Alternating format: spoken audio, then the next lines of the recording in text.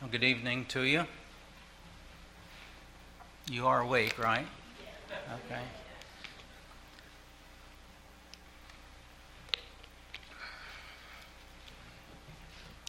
Well, John Calvin said this, quote, "Preaching is the public exposition of Scripture by the man sent from God, in which God himself is present in judgment and in grace." Faithful pulpit ministry requires the declaration of both judgment and grace.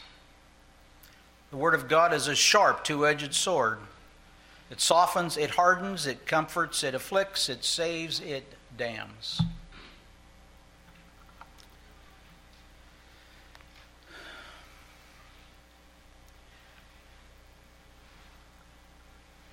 I've thought today, I've thought all week about folks who've been attending in recent days who haven't been here long enough to pick up on our orientation and our philosophy of ministry.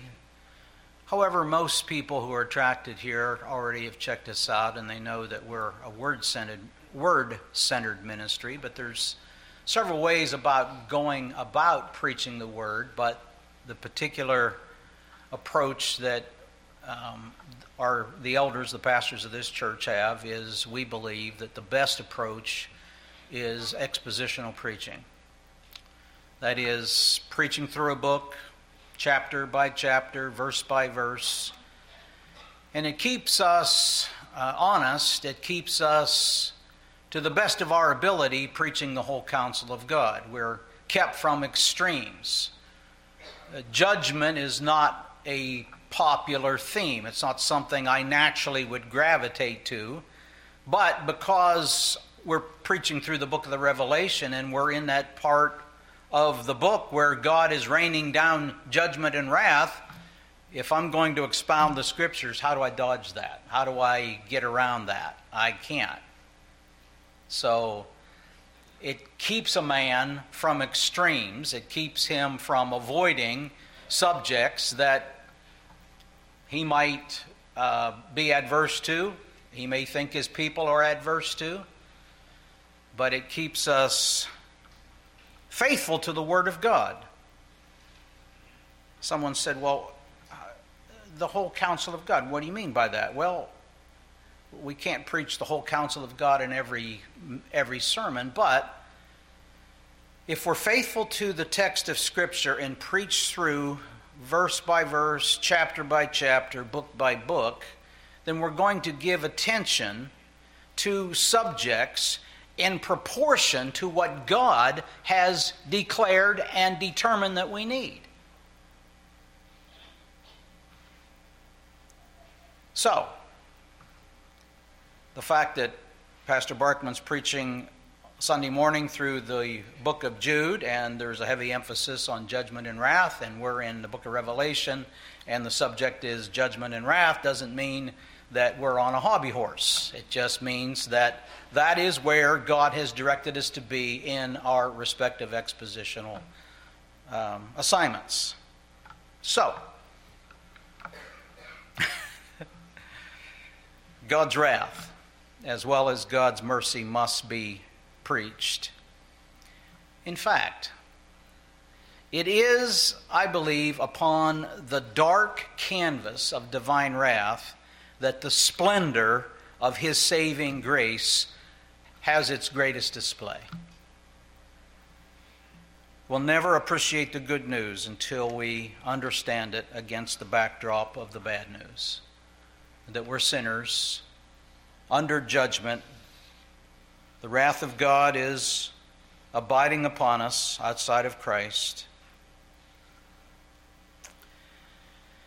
Most of us have heard of Jonathan Edwards, who was used to bring about a great awakening, and probably his most famous sermon that he ever preached is Sinners in the Hands of an Angry God. Very few people have ever taken the time to read that sermon or find out where he preached that sermon from, but it was an expositional sermon preached from Deuteronomy 32 and verse 35, and let me read that verse to you. This is the authorized version, the King James Version. Vengeance is mine, and recompense, for the time when their foot shall slip, for the day of their calamity is at hand, and their doom comes swiftly. And it is that phrase in that verse, their foot shall slip in due time, that Edwards picked up on and illustrated the perilous position of the lost.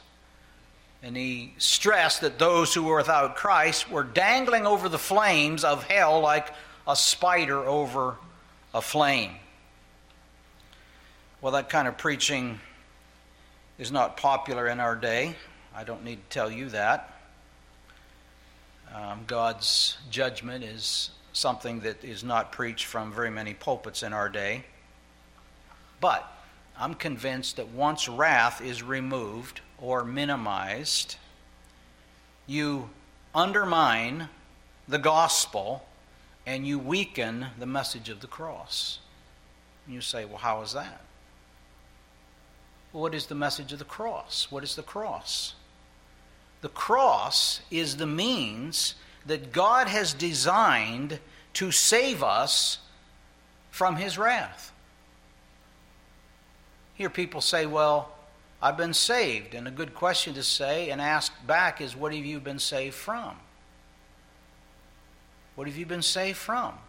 Well, that question has a number of correct answers, but one of the answers to that question is, we've been saved from the wrath to come. And if there is no wrath, then there's no need for a cross. There's no God to look to, who's made provision for sinners in His Son, the Lord Jesus Christ. So the cross is a message of deliverance, but you cannot understand the cross aright without understanding the message of wrath. So, tonight I want to speak to you from the first 7 verses of Revelation chapter 16. And in these verses, I want to show you 4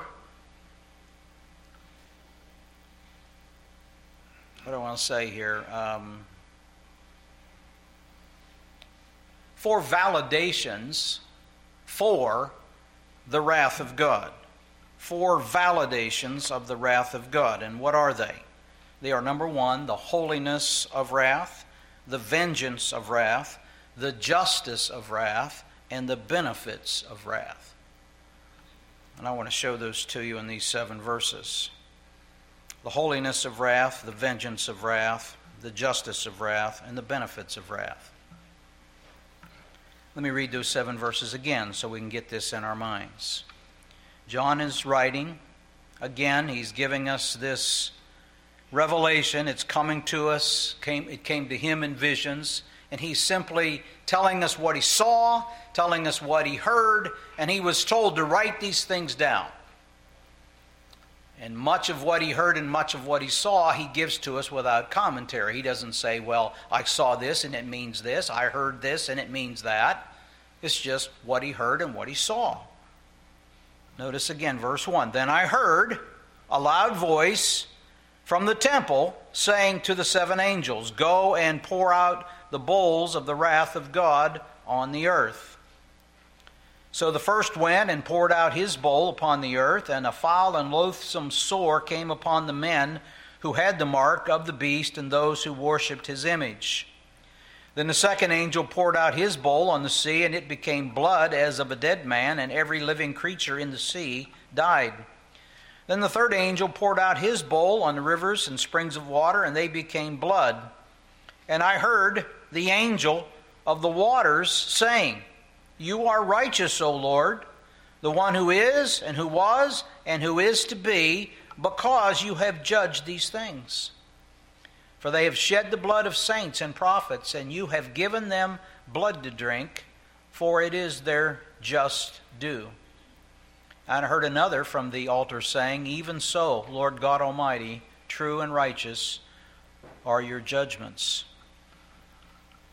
True and righteous are your judgments. The holiness of wrath. What do we mean by that? Well, the holy character of God demands wrath. An essential part of God's moral perfection is His hatred of sin. God cannot be indifferent to sin. God can't ignore sin. Sin is an affront to a holy God. A.W. Pink says, the wrath of God is the holiness of God stirred into activity against sin. Hebrews 12:29 tells us that God is a consuming fire. Psalm 7 verse 11 says He feels indignation every day toward the wicked. Now, some in our day, and some for a long time, have tried to differentiate between the sinner and his sin and say, well, God hates the sin, but He loves the sinner. Well, they may sound a little more palatable, but that doesn't square with Scripture. Psalm 5 tells us that God is angry with the sinner every day.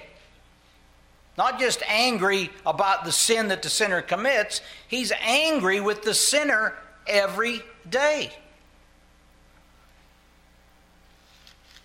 I think one of the reasons that more and more people aren't under conviction and aren't seeking after God is they've not been told the truth. Listen to how the Bible puts the good news right alongside the bad news. This is John 3, verse 36. First, the good news. He who believes in the Son has everlasting life. There's no better news in all the world than that. He who believes in the Son has everlasting life. What about those who don't believe on the Son? And he who does not believe the Son shall not see life, but the wrath of God abides on him. It abides on him. It's hanging over him. It's with him everywhere he goes, as he lives his life apart from the refuge from wrath, Jesus Christ.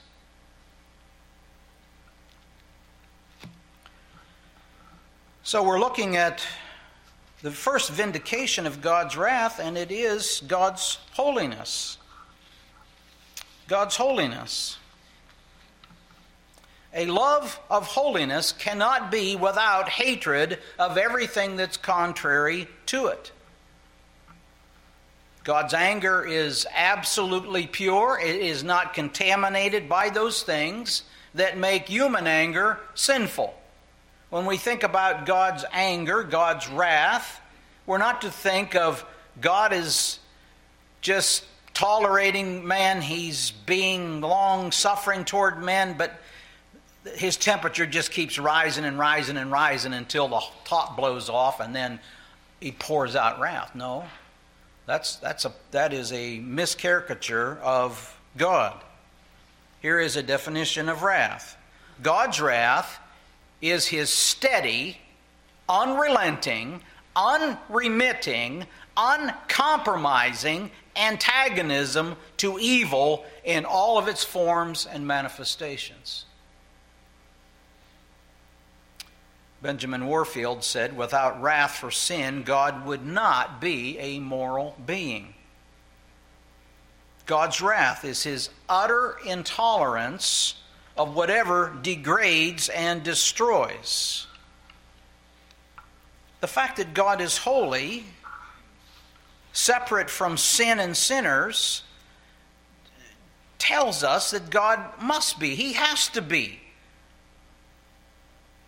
wrathful toward every and any manifestation of sin. Notice what the angels said about God's character in verse 5. This is after the first 3 bowls of judgment have been poured out upon the earth. And I heard the angel of the waters saying, "You are righteous, O God, the one who is and who was and who is to be, because you have judged these things." God is righteous. God is just. God is holy. And that's the explanation for His wrath being poured out. God will always burn in anger against sin. Stephen Charnock probably has written the best treatment on the attributes of God ever written, a wonderful 2-volume set. I had that series a long time before I read it. It's slow reading, but boy is it thorough, and boy is it impactful. This is what Stephen Charnock said about the wrath of God. He said, "He can no more cease to hate impurity than he can cease to be holy." He can no more cease to hate impurity than he can cease to be holy. God has an utter hatred for all sin. That's the first vindication for the wrath of God. What about the second? A second way in this passage that God's wrath is vindicated is his vengeance against his enemies. God's wrath is not only a holy wrath, but it is a vengeful wrath. Notice verse 2. So the first, talking about the bowl judgment, so the first went and poured out his bowl upon the earth, and a foul and loathsome sore came upon the earth, came upon the men who had the mark of the beast and those who worshipped his image. This wrath is being poured out upon those who are opposed to Christ, who have resisted his rule, who have bowed to the adversary, the enemy. They are the ones, as it says here, who have the mark of the beast and those who worshipped his image. These are the recipients of his wrath. They are the people who bear the mark of the beast and they worship his image. Jesus said, others in the Gospels and in the epistles have reiterated this, those who are not with me are against me. There's no neutral ground. You are either for Christ or you are against him. And God's wrath is vindicated in his vengeance. Now, this is an interesting truth that is seen here. Notice with me verse 6. For they have shed the blood of saints and prophets. Well, who is they? Those who are the enemies of Christ, the enemies of his church, the enemies of the saints. They have shed the blood of saints and prophets. And you have given them blood to drink, for it is their just due. Do you remember the martyrs that we saw under the altar in chapter 6? Let me remind you of that. This is Revelation chapter 6.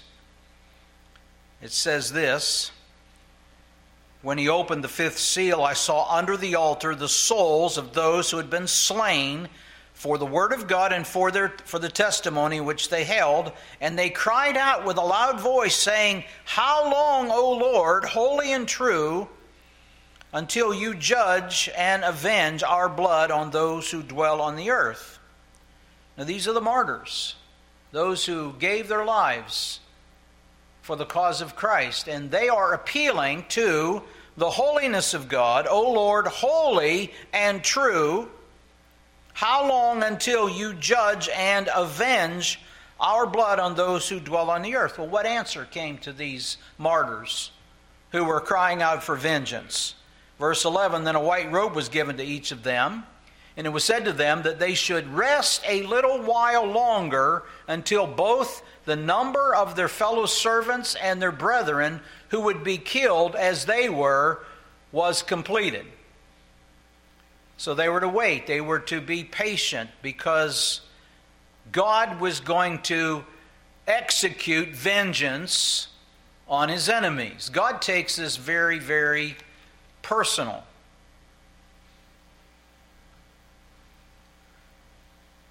Saul of Tarsus found that out. He heard a voice. Saul, Saul, why persecutest thou me? Who was he persecuting? He was persecuting those who were in the way, those who were followers of Christ. But he heard a voice from heaven, "Why persecutest thou me?" And that's why we see the vindication of God's wrath here in his vengeance. God is going to exact vengeance upon those who have killed his servants, his prophets. And I think it's good for us to be reminded of the Scriptures, because we see injustice and we wonder, this doesn't seem right. But listen to what we're instructed. "Beloved, do not avenge yourselves, but rather give place to wrath. For it is written, 'Vengeance is mine, I will repay, says the Lord.'" Just as these martyrs who were under the altar were told to wait, that God would exact vengeance, God would require payment, just payment for the persecution that fell to his people, his prophets, his saints, his church. He'll do the same in every generation. He'll do the same in every situation. We need not fear. So this passage here in Revelation 16 shows us that in part God's wrath is the answer to the prayers of his suffering people as they were praying to God there in Revelation chapter 6, those souls who were under the altar. It is the martyrs who are saying this. They're saying, "It is right, O Lord, for you have promised to avenge us, and now it is coming to pass." God is bringing satisfaction to the saints and to the church as he judges his enemies. So again, we're looking not so much in this message as to how do we explain these boils and these sores and the blood or the water turning to blood and all the creatures in the sea perishing. My point tonight is not to get into that, not to answer the question, are we to understand that literally, are we to understand that symbolically, and if symbolically, what does it mean? We are confronted with the wrath of God, and we need to have an apologetic for the wrath of God. And we're going to learn something, I think, from this passage. Too often people are sheepish about it. They're embarrassed about the wrath of God. We rather not talk about it. We think that it's unbecoming of God. It reflects poorly on God. That is entirely wrong. And this passage is a correction to that kind of thinking. So God's wrath is being vindicated here, number one, because of his holiness. Number two, because of his vengeance. Number three, how?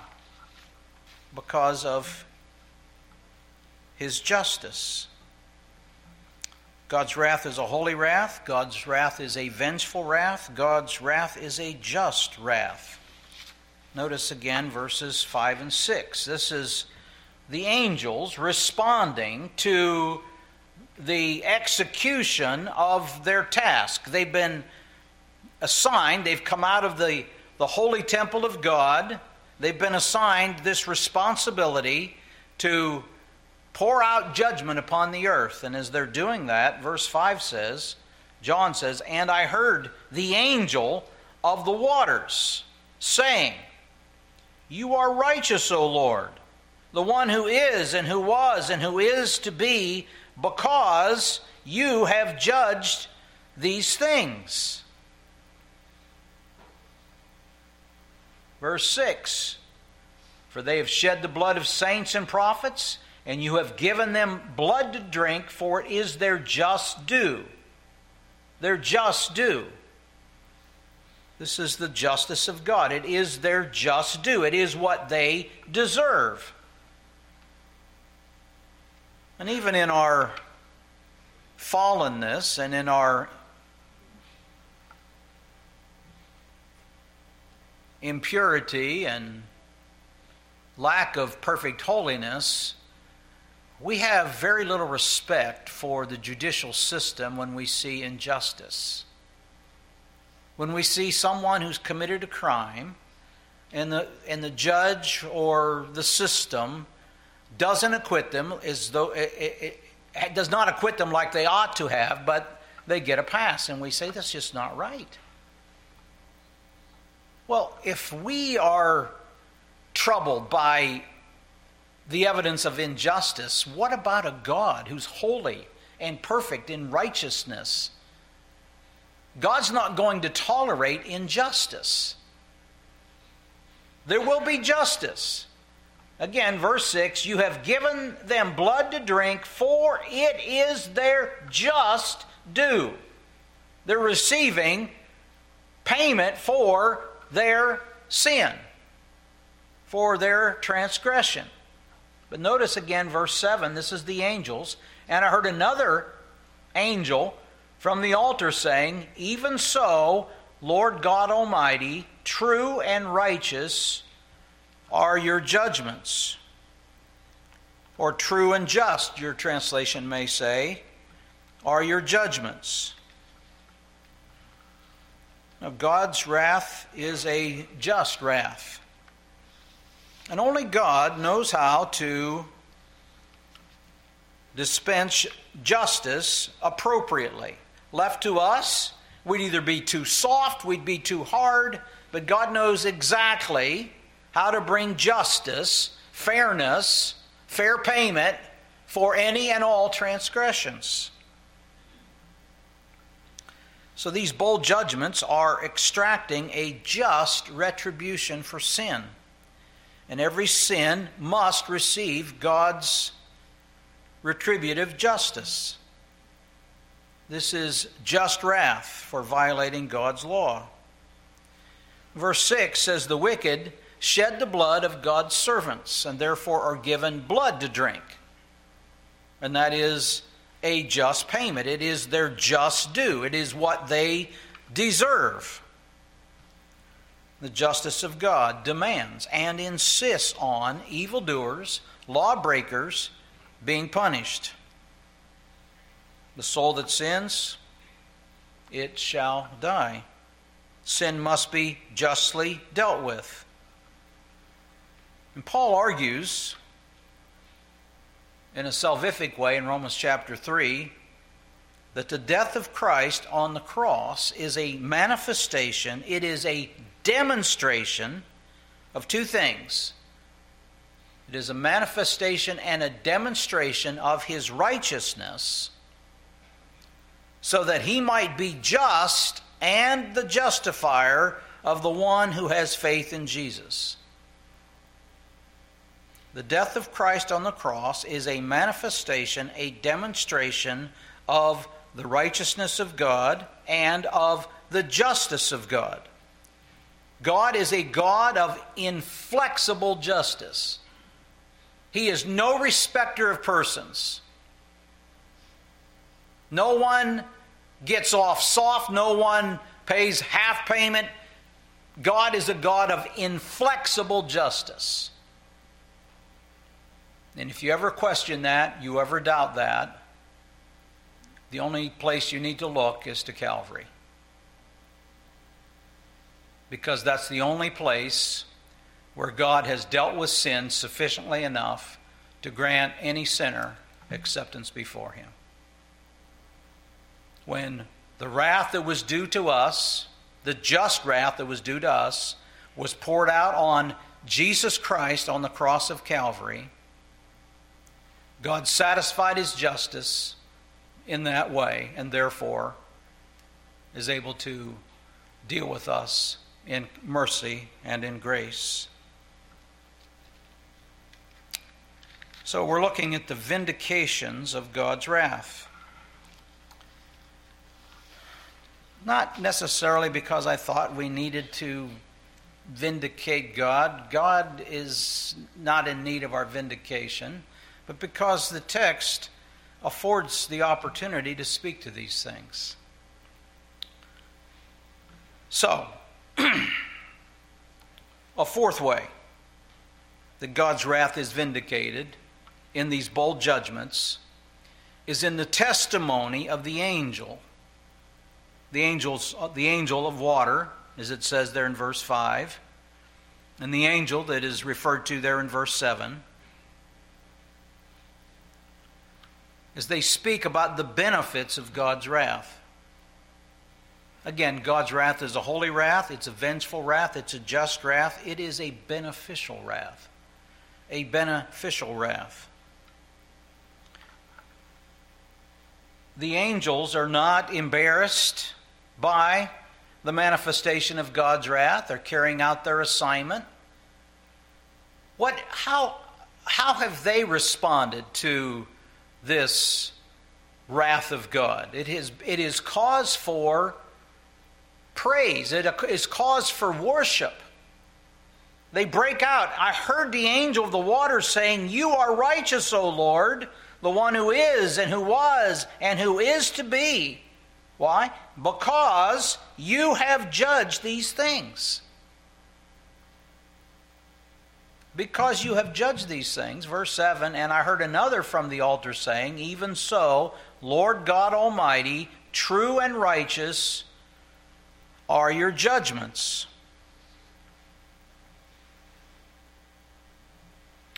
God's wrath, it's beneficial. It's beneficial in that, as we rightly understand it, it is cause for the church, the redeemed church, to worship God. It causes us to take sin seriously, to understand that sin deserves judgment, sin deserves just wrath, and we worship a God who didn't demand that wrath be poured out on us, but poured it out on His Son that we might be called His children, that we might be redeemed. That's cause for rejoicing, folks. Psalm 58:11, David says, "Surely there is a reward for the righteous. Surely He is God who judges in the earth." He's God who judges in the earth, says David.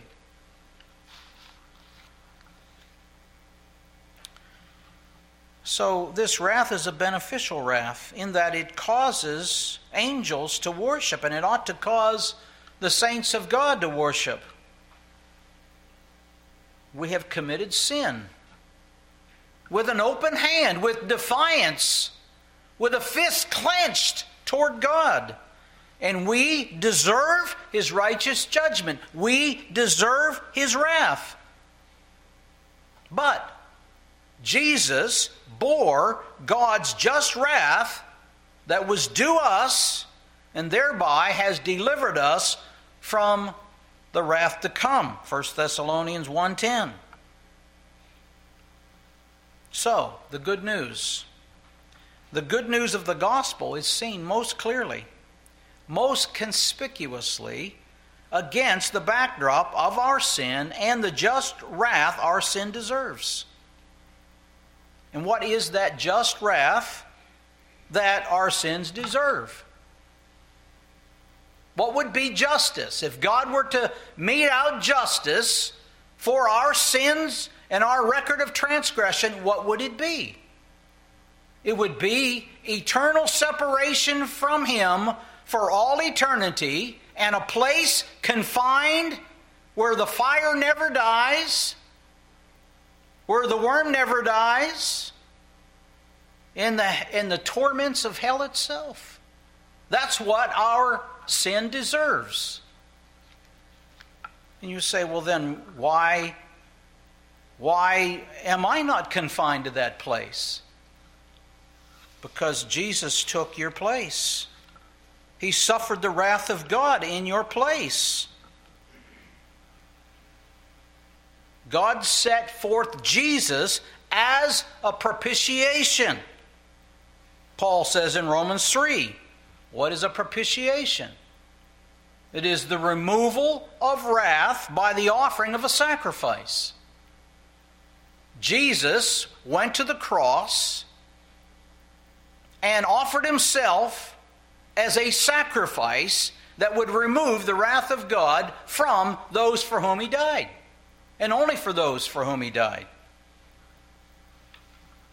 You remember what Paul said on Mars Hill in Acts 17:31. God has fixed a day. God has fixed a day in which he will judge the world in righteousness. God has fixed a day in which he will judge the world in righteousness. And so what do we say? That's true. I don't know when that day is, but God has fixed a day.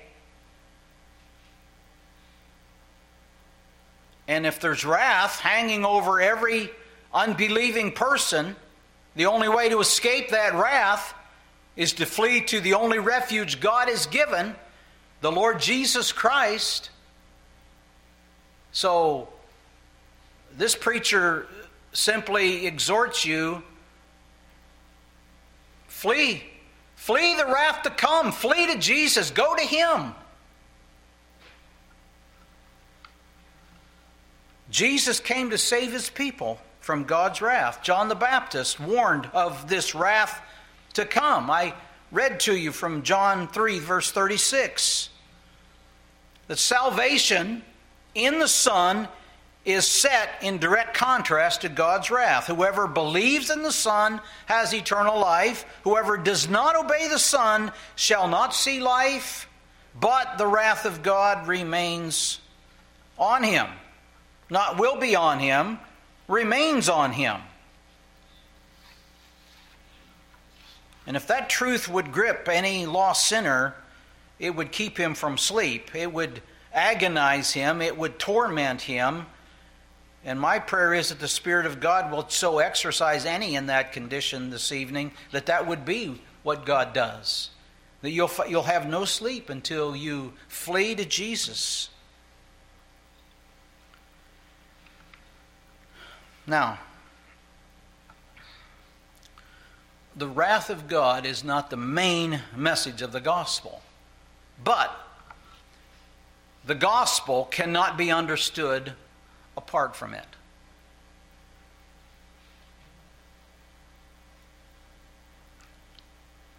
Let me take you to Gethsemane. Jesus is in the garden. He is agonizing in prayer. He asks that this cup might pass from him. What cup was he talking about? What was he agonizing over? The cup is the wrath of God. The wrath of God. There's no other way for wrath to be removed but through the death of Jesus on the cross. There is no other way for wrath to be removed from you or me apart from the death of Jesus Christ on the cross. God's wrath remains on any who have not turned to faith in Jesus. And at the final judgment, God will separate those for whom Christ bore the wrath of God from those whom will bear that punishment for themselves.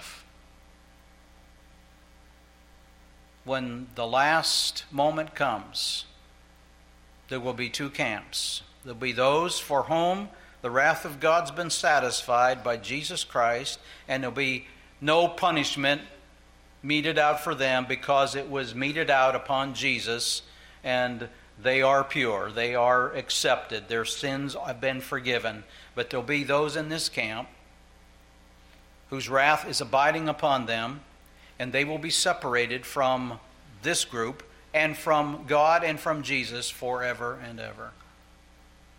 So the only question to ask to end this message is, which camp are you in? Which camp will you be in on that day? Because that day is coming, that day of separation. Oh, to be found in the company of the redeemed. Oh, to be a blood-bought child of God. Oh, to be under the favor of God. To know that God is satisfied with you because Jesus satisfied your sin debt. The wrath of God was poured out on him. Therefore, it will never be poured out on you. I hear people say, well, God seems angry with me. Well, if you're a child of God, God's anger has been satisfied in Jesus. Now, God might be displeased with you as a father is displeased with his children who are disobedient. God may be chastening you, but God is not angry with you anymore. God is not wrathful toward you anymore. Is that good news, church? That is good news. Jesus is not angry with you anymore. It would be wrong for him to be angry with you when he took out his wrath on Jesus in your place, right? Jesus drank the cup to the bottom. He satisfied God's wrath. We have a wonderful message. The gospel is indeed good news. So, as we're getting into not just partial judgment, but full-blown judgment and wrath that God's going to pour out on this earth someday, I thought it would be appropriate for us just to pause and think about the vindications for God's wrath. God's justice, God's vengeance. What else? God's holiness and the benefits that we see that come to the people of God because Jesus has satisfied the wrath of God in our place. Let us pray. Father, how we thank you tonight for him who loved us and gave himself for us. How we thank you for him who bore our sins on Calvary's tree, who drank the bitter cup, satisfying the very wrath of God, the just wrath of God that was due us, that we never will face that wrath. Take this word, our God, Holy Spirit, apply it to every heart as you know hearts to be. Bring honor and glory to our Savior. Exalt him in our hearts and minds.